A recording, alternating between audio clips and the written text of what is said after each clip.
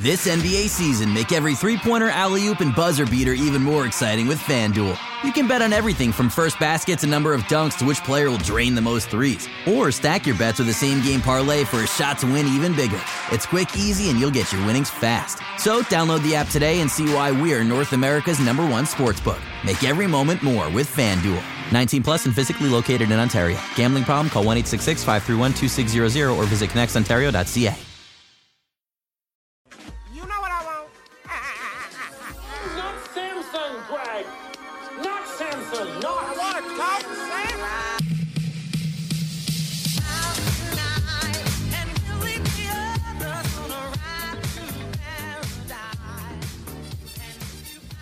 Hey, that's pretty bad.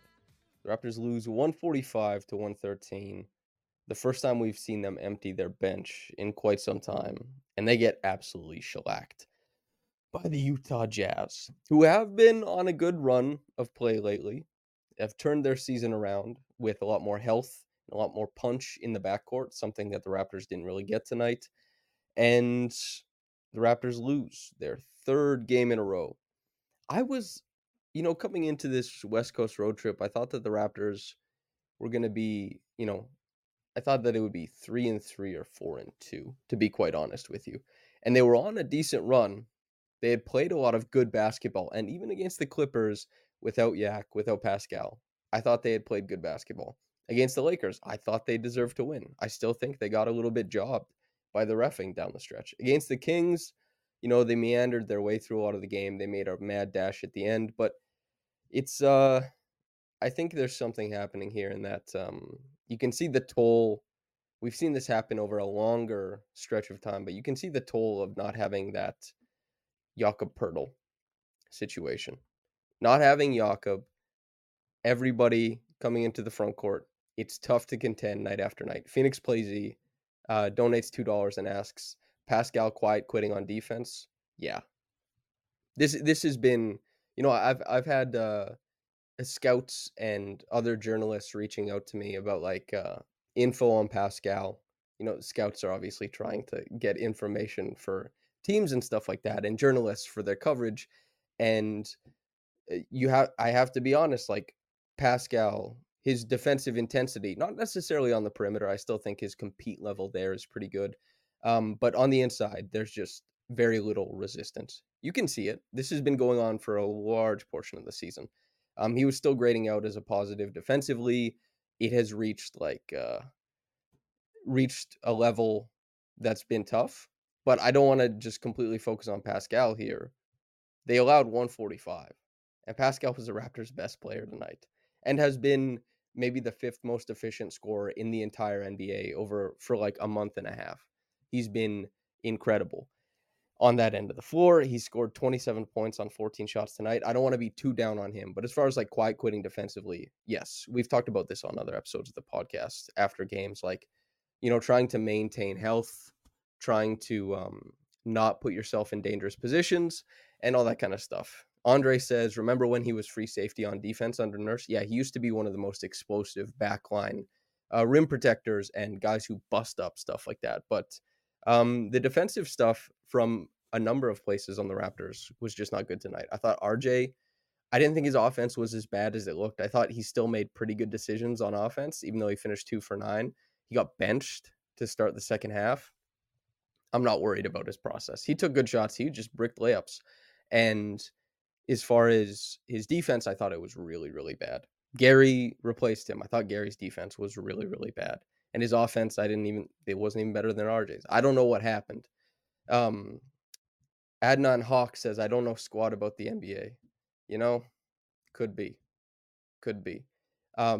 Phoenix Plays E says Pascal 2020 versus Boston was the top 3 defender in the bubble. Yeah, Jacob Goldstein got hired by the Washington Wizards, and he had a PIPM was his catch-all metric, and I think the Wizards bought that as well, so it's no longer out in the public domain.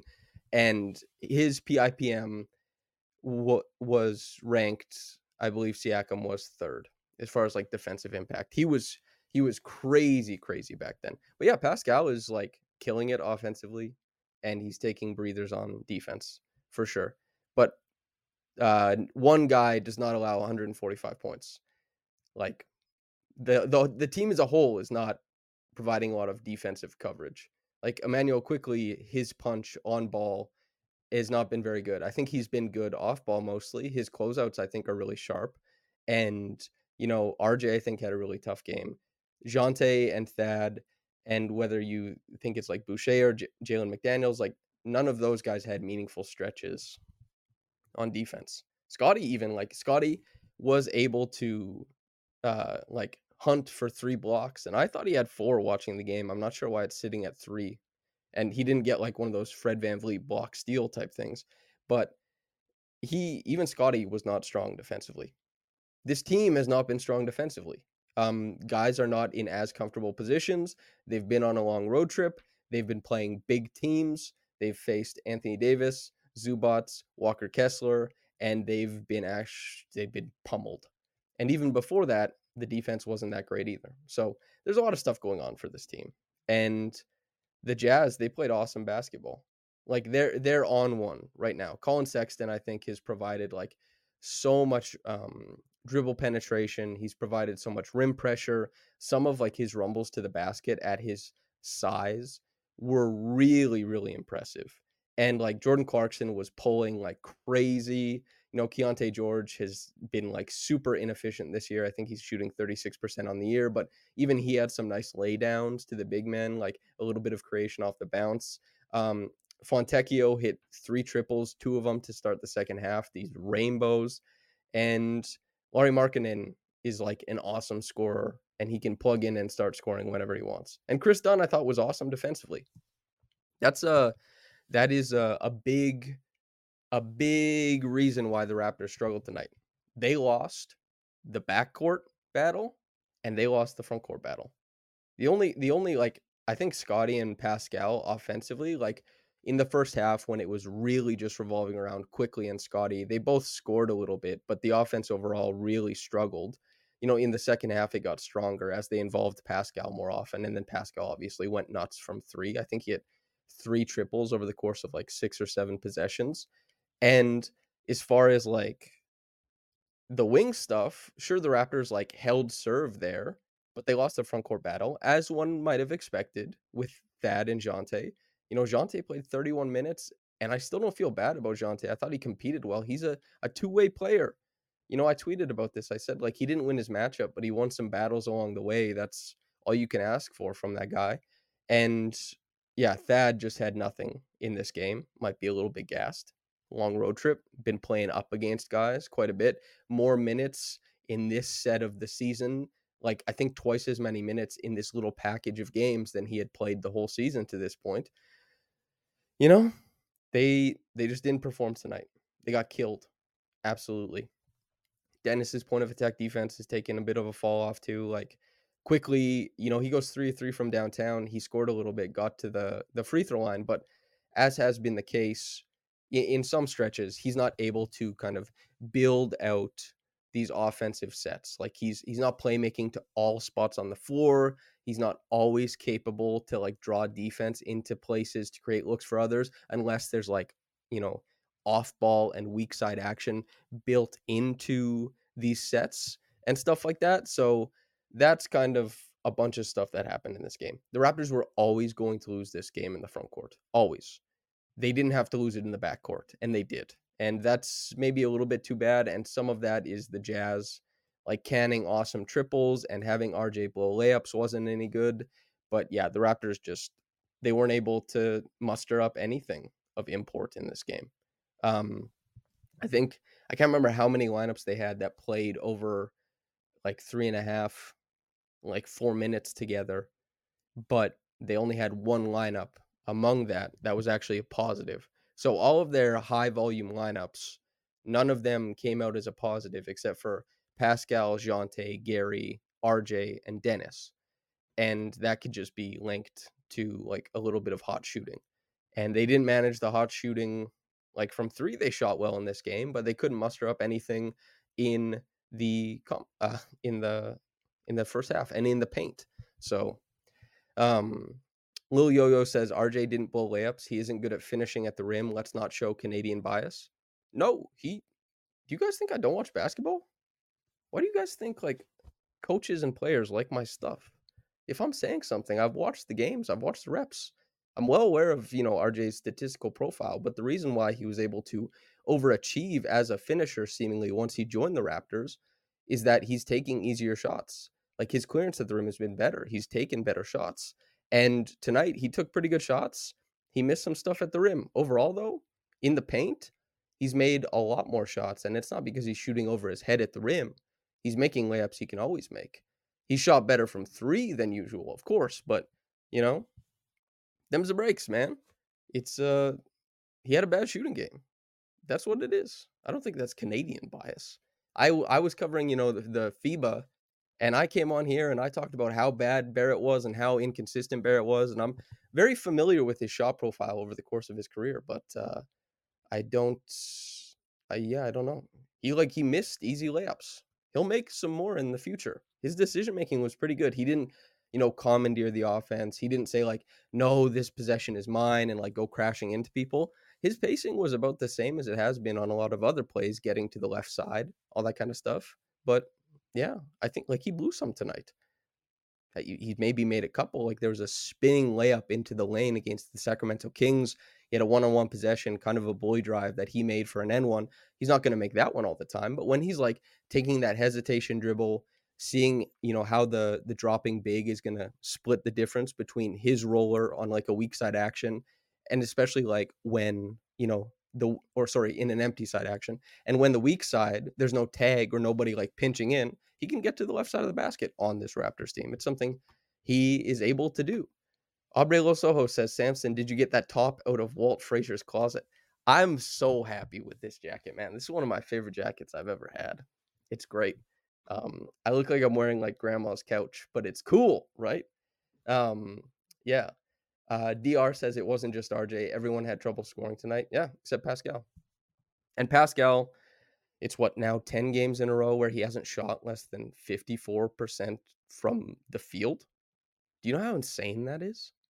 That like he has been here. I have the synergy numbers for everybody. So just to kind of update everybody on the Pascal of it all. So prior to this game, where Pascal scored 27 points on 14 shots, over the last 2 weeks, and this doesn't even encapsulate how good Pascal's been because he's been unbelievable as a scorer over the past month and a half. But as far as points per possession over the last 2 weeks, 7th was Pascal Siakam, 26 points per game on 20.4 used possession, 1.27 points per possession. That is the guys he's shooting the same percentage as. Kevin Durant, Shai Gilgeous-Alexander, Chet Holmgren, Jared Allen, Jalen Duren, Nikola Jokic. And as far as like points per game, the only guys who are shooting better than him are Kevin Durant and Shai. Everyone else is lower usage, and they get like, especially when you look at like Jalen Duren, Jared Allen, Chet Holmgren, Chet the least of all, but especially the former two, those guys, they're getting a lot of laydowns at the rim, a lot of dunks, all that kind of stuff. It's been incredible to watch him work offensively. He found his way as far as like, and even Dennis has been 9th. Like his points per possession has been 1.25 for like 16 points per game. The Dennis and Pascal offensive creation over the past 2 weeks has been nuts. And Pascal, you can extend like as far as you can just keep going back. Slomo says keep holding water for Pascal. He doesn't fit the roster or timeline. I get on here and I talk about the players after every single game. And this isn't holding, like, you understand, like, Pascal has been one of the best and most efficient offensive creators in all of the NBA. It would be wrong of me as somebody who covers the team to not talk about that.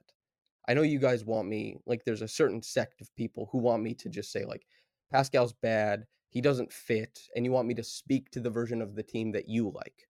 I have to speak about the team that is here right now. Not everyone listens to this stuff to hear me trash players or to do propaganda or anything like that. When Scotty is like popping off, we talk a lot about it. We've talked about Scotty more than any other player this year. Deservedly so, right? He's been the Raptors' best player. But your guys' expectation of propaganda or whatever, I'm talking about basketball. I'm not holding water. I'm not doing anything. It's extremely immature And it's like short-sighted and it's myopic. We're talking about basketball. So let's go over a play that the Raptors ran, wherein Scotty, who has been much improved in the pick and roll this year, and because of the different way that he's able to create defensive changes at the point of attack in the pick and roll, we get an opportunity for Emmanuel quickly to make a really good cut. So here we go. Here we go. Everyone can hear. We've got a basic, this isn't really a big set action, but we've got a basic play that you in pickup, wherever you want to be, you can make this play. It's one of the best cuts in the world.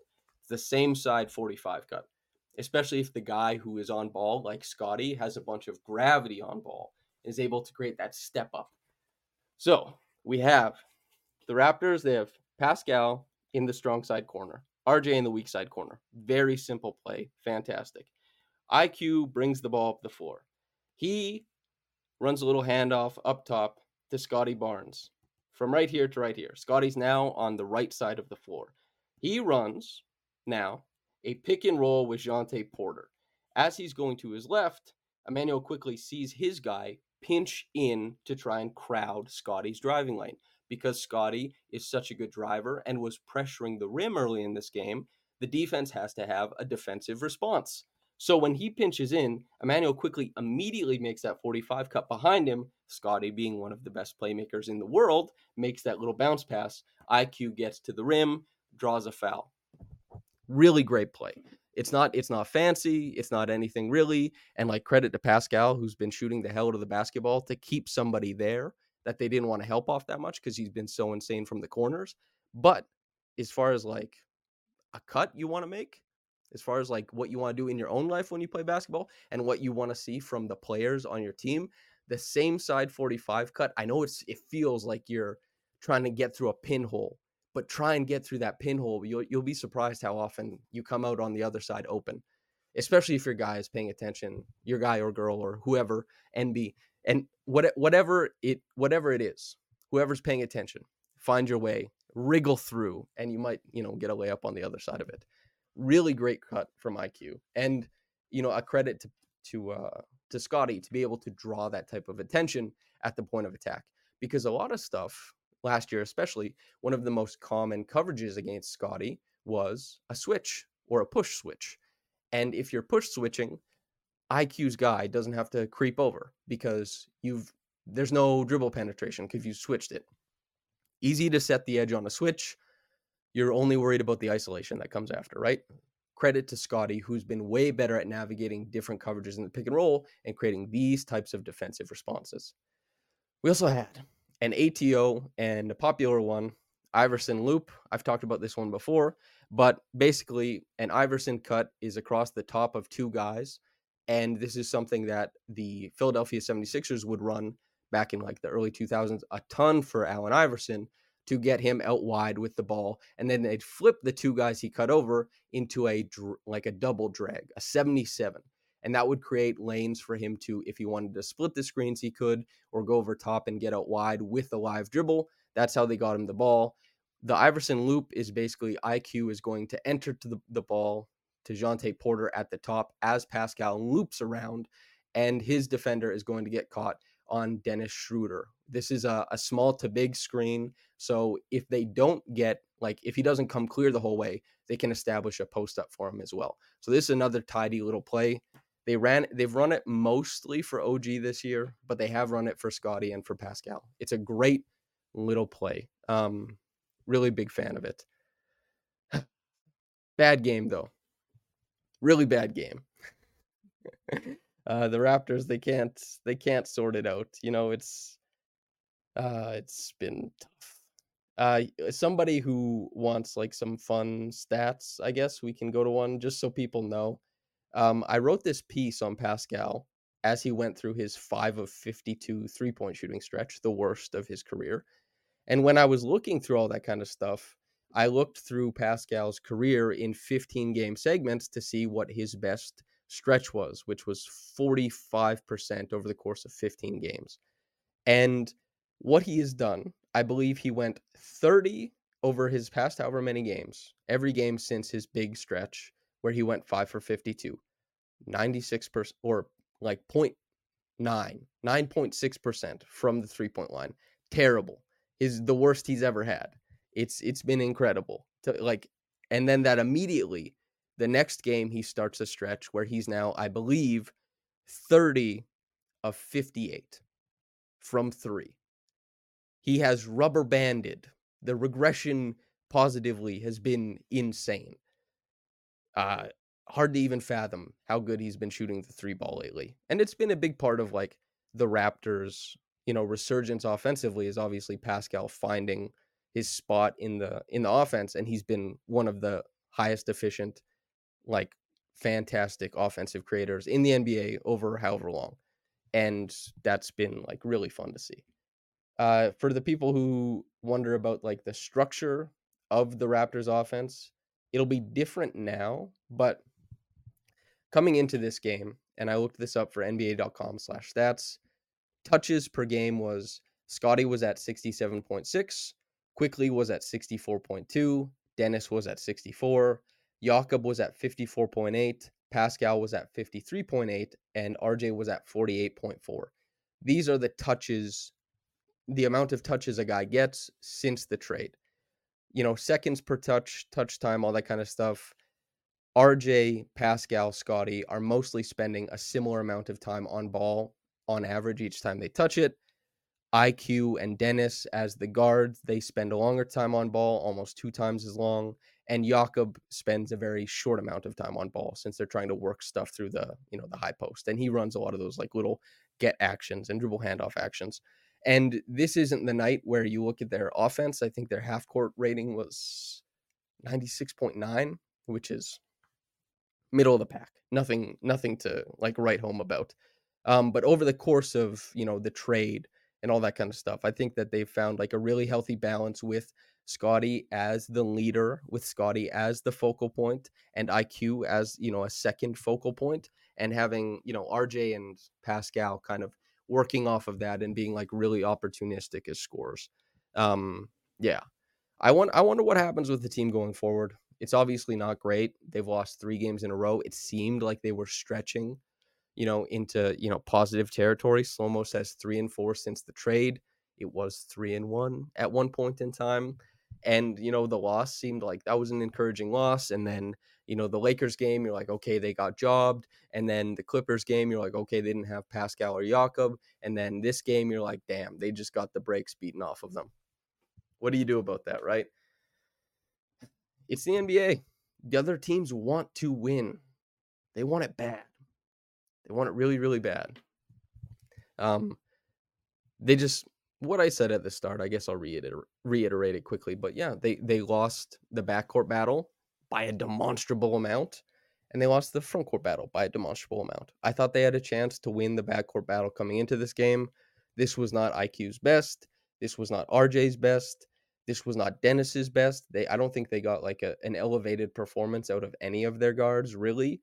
And the front court, I thought that Jontay Porter competed well. I think that he still shapes to the ball really well as far as like his defensive stuff. He makes pretty good decisions on offense. He's a little bit limited by like his vertical pop and some quickness stuff. And, we're waiting for the 3-point shot to like hit a little bit more meaningfully. But I thought he hung in defensively, which is the most important part. And there were several plays that I thought like, yeah, he's finding the space on defense and he's providing help, but not enough. And Jontay Porter is not the linchpin of successful defense. You hope that he would be able to step in and help maintain something. This is what we talked about with Emmanuel Quickly and RJ Barrett. It's meaningful that those guys come over from New York, where they have both existed within an elite defense before. You know that they're not cratering it. And especially Emmanuel Quickly was the fourth, for the 4th year in a row, was the on-off winner, the plus-minus winner of the Knicks. He was the best. And that's a meaningful stat. Of course, that's contextual, but if you keep finding yourself on the side of really good numbers, you can start looking in the context for things that allow that to happen. Whereas, it's better to look for stuff that works well than to look for stuff that doesn't, for like a guy who's losing their minutes. For example, there's There's some guys who just defy that, right? Like Scotty's been the best Raptor so far this season when you account for like offense and defense. I think Pascal's been better offensively, but Scotty's been a better defender. I think overall Scotty has been better, and he's a negative as far as like the on-offs this season, but that's just a guy who's had to carry some really tough lineups, and that isn't a super strong indicator. Steph Curry, for example, when the Warriors have really good defenses, you can see that he exists strongly in part of those defenses. But when they have bad defenses, he's not able to help lift them out of anything. Phoenix Plays E asks, do I think IQ's underhand touch is a result of how much contact he can embrace without being thrown off balance? Partially. There's been some like underhand, like those scoop layups that he's just missed that you're like, there's not a lot of contact. I think he could really benefit from using that extra dribble. And the extra dribble is like something that Dennis Schroeder uses well. There's a million things that IQ does better than Dennis, but you use that extra dribble into like a quick scoop instead of using, picking up the ball one dribble earlier into that elongated scoop, which is really what Emmanuel Quickley likes to do. If you use that extra dribble, you can maybe get the defense to step over, compromise a little bit more. You can turn the scoop into like a swing, like a wrap pass around the baseline or something like that.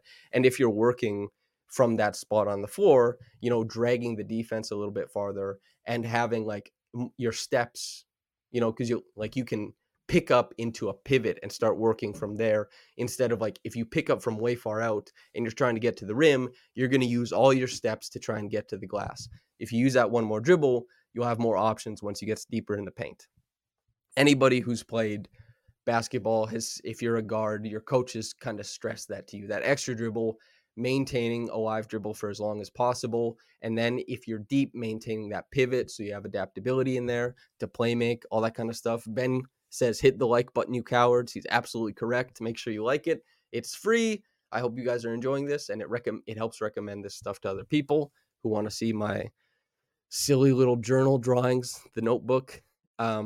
Andre says, is the answer to defensive struggles different schemes or new players? I think that there is a few compounding factors. The Raptors do not have strong defenders in the front court right now. Like, I know everybody was happy with Thad, and Thad played better than expected, and like that's cute, but it's not good. You're not going to hold down a front court situation when it's like Pascal, who we talked at the top, like quiet quitting defensively. Especially on the back line, his defensive intensity and buy-in has just not been there. Thad is not going to account for like 1.5 front court positions. Neither is Jonte. Neither of them are probably going to account for one by themselves, right? And Pascal, like on a good game, if he gets good matchups on the perimeter, all that kind of stuff, yeah, he clearly, it is what it is. Pascal is clearly trying to avoid crashing into guys around the rim on defense, jumping with guys, all that kind of stuff. He's doing like the James Harden swipes. That's a thing that's happening. He's still been a positive player, but that's a thing that's happening. The moment he signs an extension with a team, I suspect he jumps more often, if you had to ask me personally. And you know what? I don't blame him for that. I don't blame players, especially on like the low yield and like low intensity Raptors right now. His defense isn't going to save anything. In close games, he does jump. In close games, he does stuff like that, like down the stretch. But over the course of like the games and all that kind of stuff, it's less intense. And the Raptors, as far as what they want to do defensively, their contain at the point of attack has been less impressive. They're extending their shell to the 3-point line quickly, and being like, not quickly the player, but expeditiously, let's say, to get to the 3-point line to help suppress 3-point shots and give good contests. That's meaningful, right? And as far as the court coverage after you suppress the 3-point shot on dribble drives, not everyone is able to contend. So that's where a lot of it is coming from. And a $3 donation from Omi Boy or Boy says, maybe Pirtle is good? ? Pirtle, when he's on, is like a high quality center. Totally. His best stretch, he can hang around like 12th best center in the NBA. Over the course of the season, maybe you're getting like between 15 to 18. Over the course of this season, it hasn't been his best at all. So maybe you're getting like, I don't know, 18 to 24, somewhere in there. The farther you go down the line, the quicker, like, trends and runs of play impact where guys have been sitting. But yeah, like OG was quiet quitting on defense too. He turned it up immediately once he got to New York, but he was not giving it his all, when he was in Toronto. Not close. So yeah. Dog 2233 says, if you were to get a prospect for Pascal, who would Samson pick? Who is the best gettable prospect? I would have to. I don't feel that it's Jarris, but I do think that consensus of Jarris and gettability, he is the high point of that, that intersection. That's what I think. Like Jarris Walker is, I think, the guy with the most like pedigree, potential, and expectation, as seen by a wide view of people, that they actually could get. Jarris is gettable from Indiana. Could happen. I don't know if it will. It could.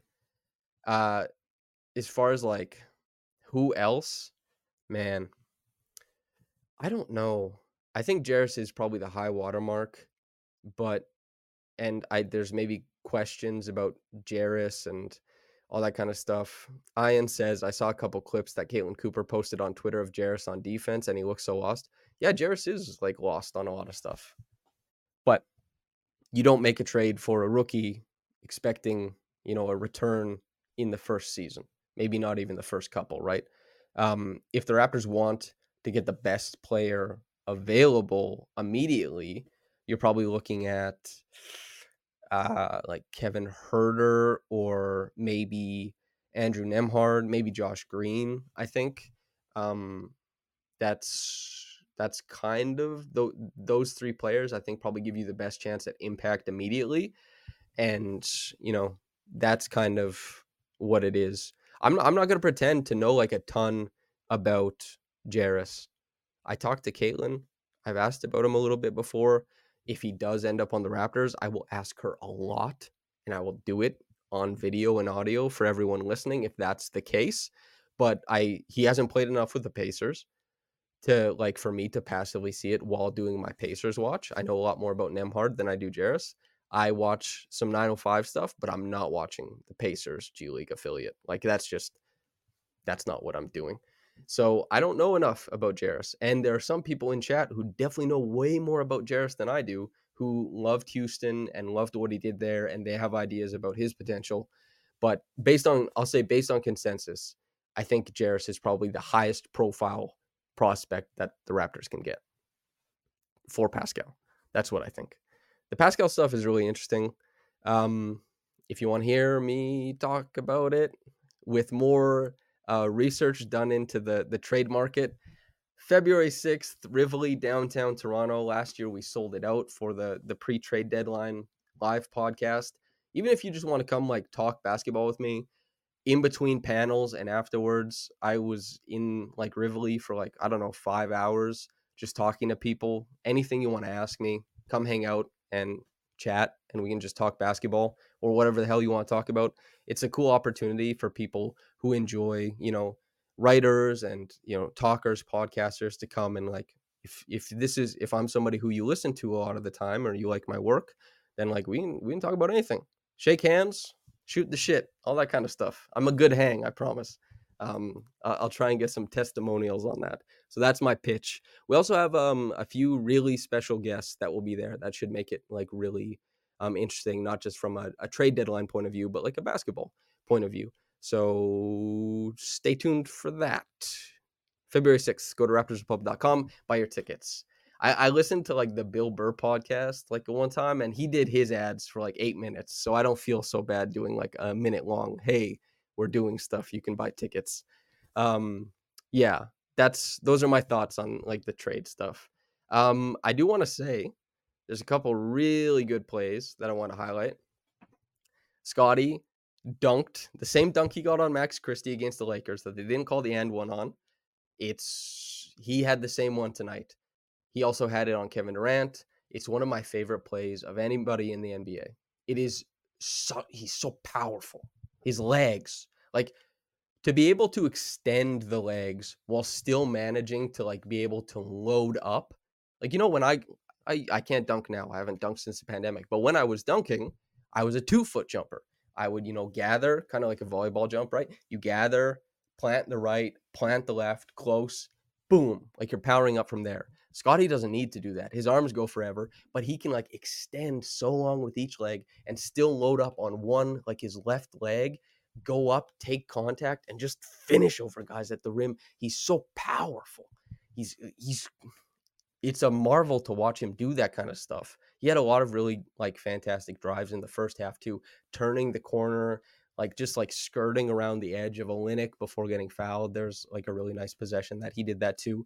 And so really impressive stuff from in this game. And then also I think RJ's was on Kelly Olynyk as well, but RJ like driving right, knowing that Olynyk's trying to cut that lane off, gather, puts like right shoulder through left shoulder and just rips through.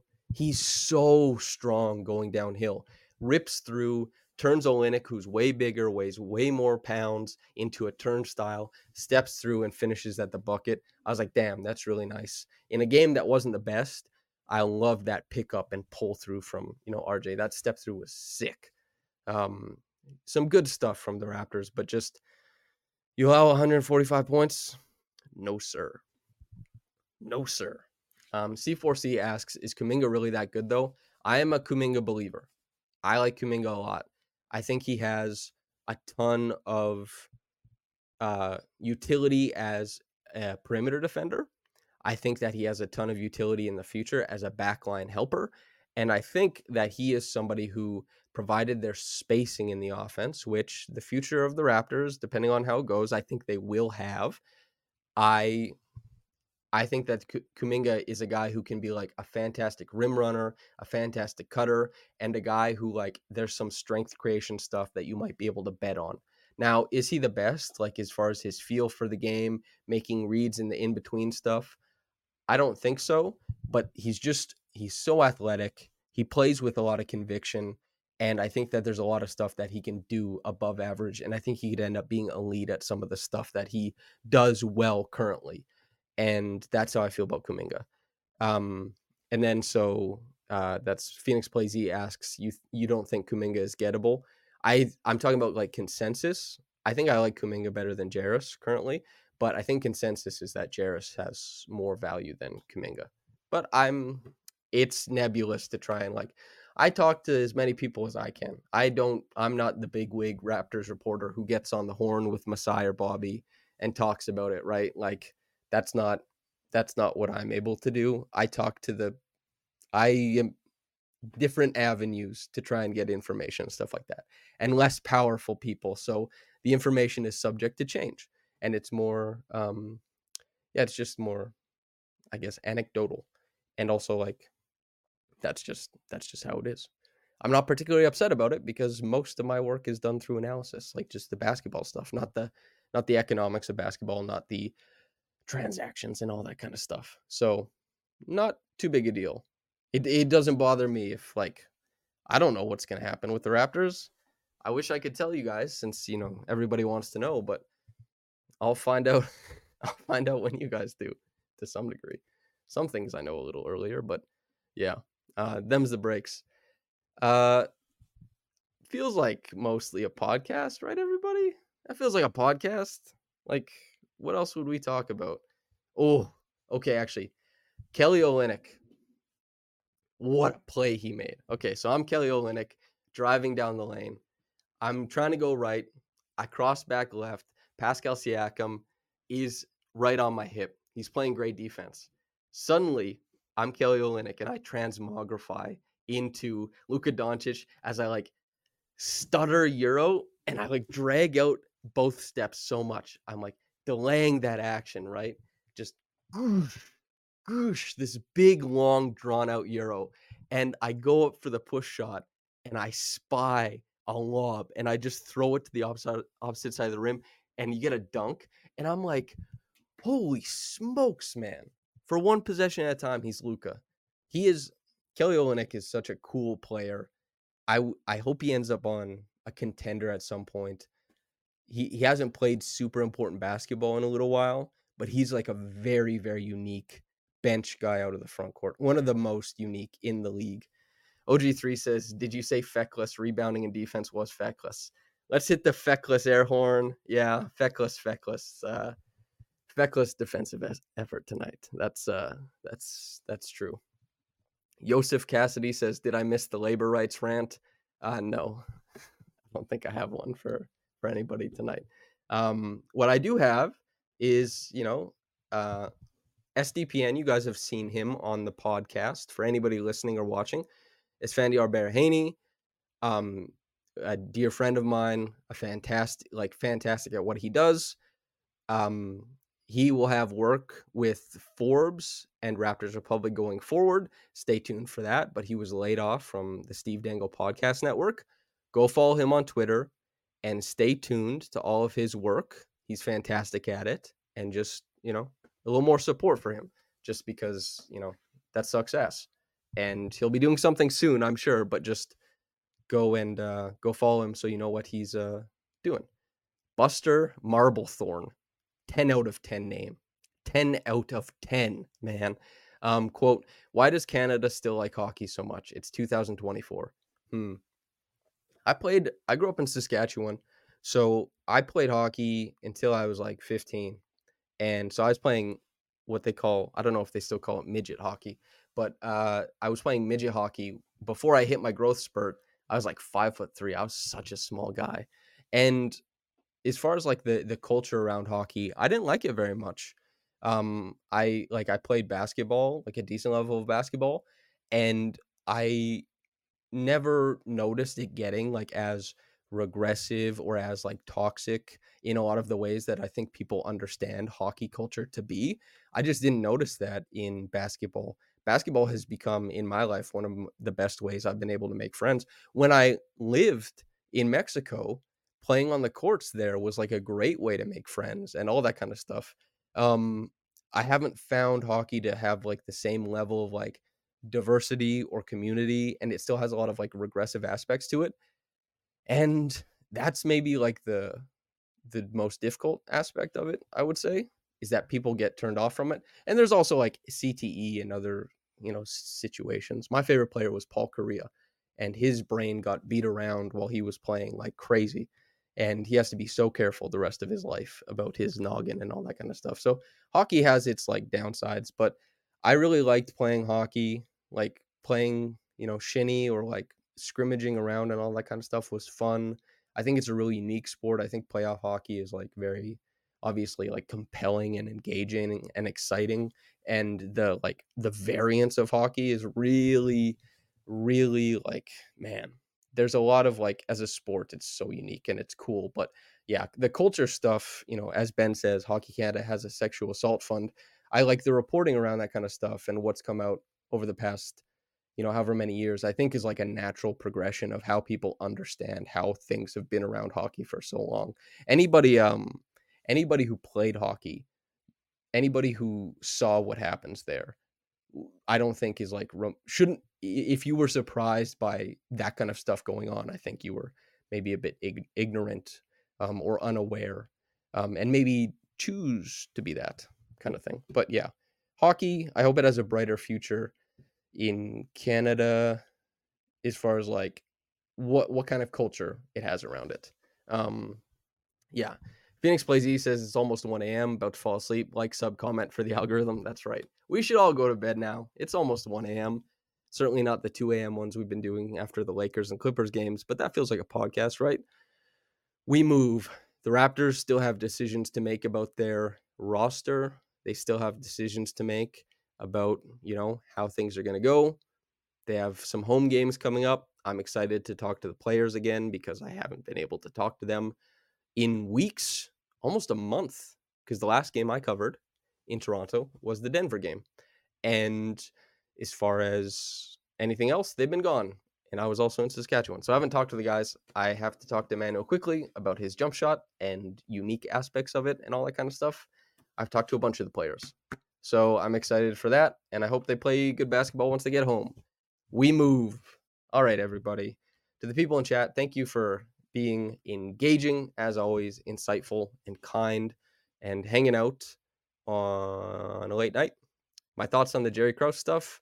They booed an old woman who I don't think had any tangential relation to basketball decision making. That's a little bit tough. That's my thoughts on that. For all the other stuff, listeners of the podcast, hope you're enjoying while walking the dog, just hanging out by yourself, whatever the hell you do when you listen to this kind of stuff. Glad to chat. Okay, everybody. Whether you got into this in the morning or at night, have a blessed day. Have a blessed day. And goodbye.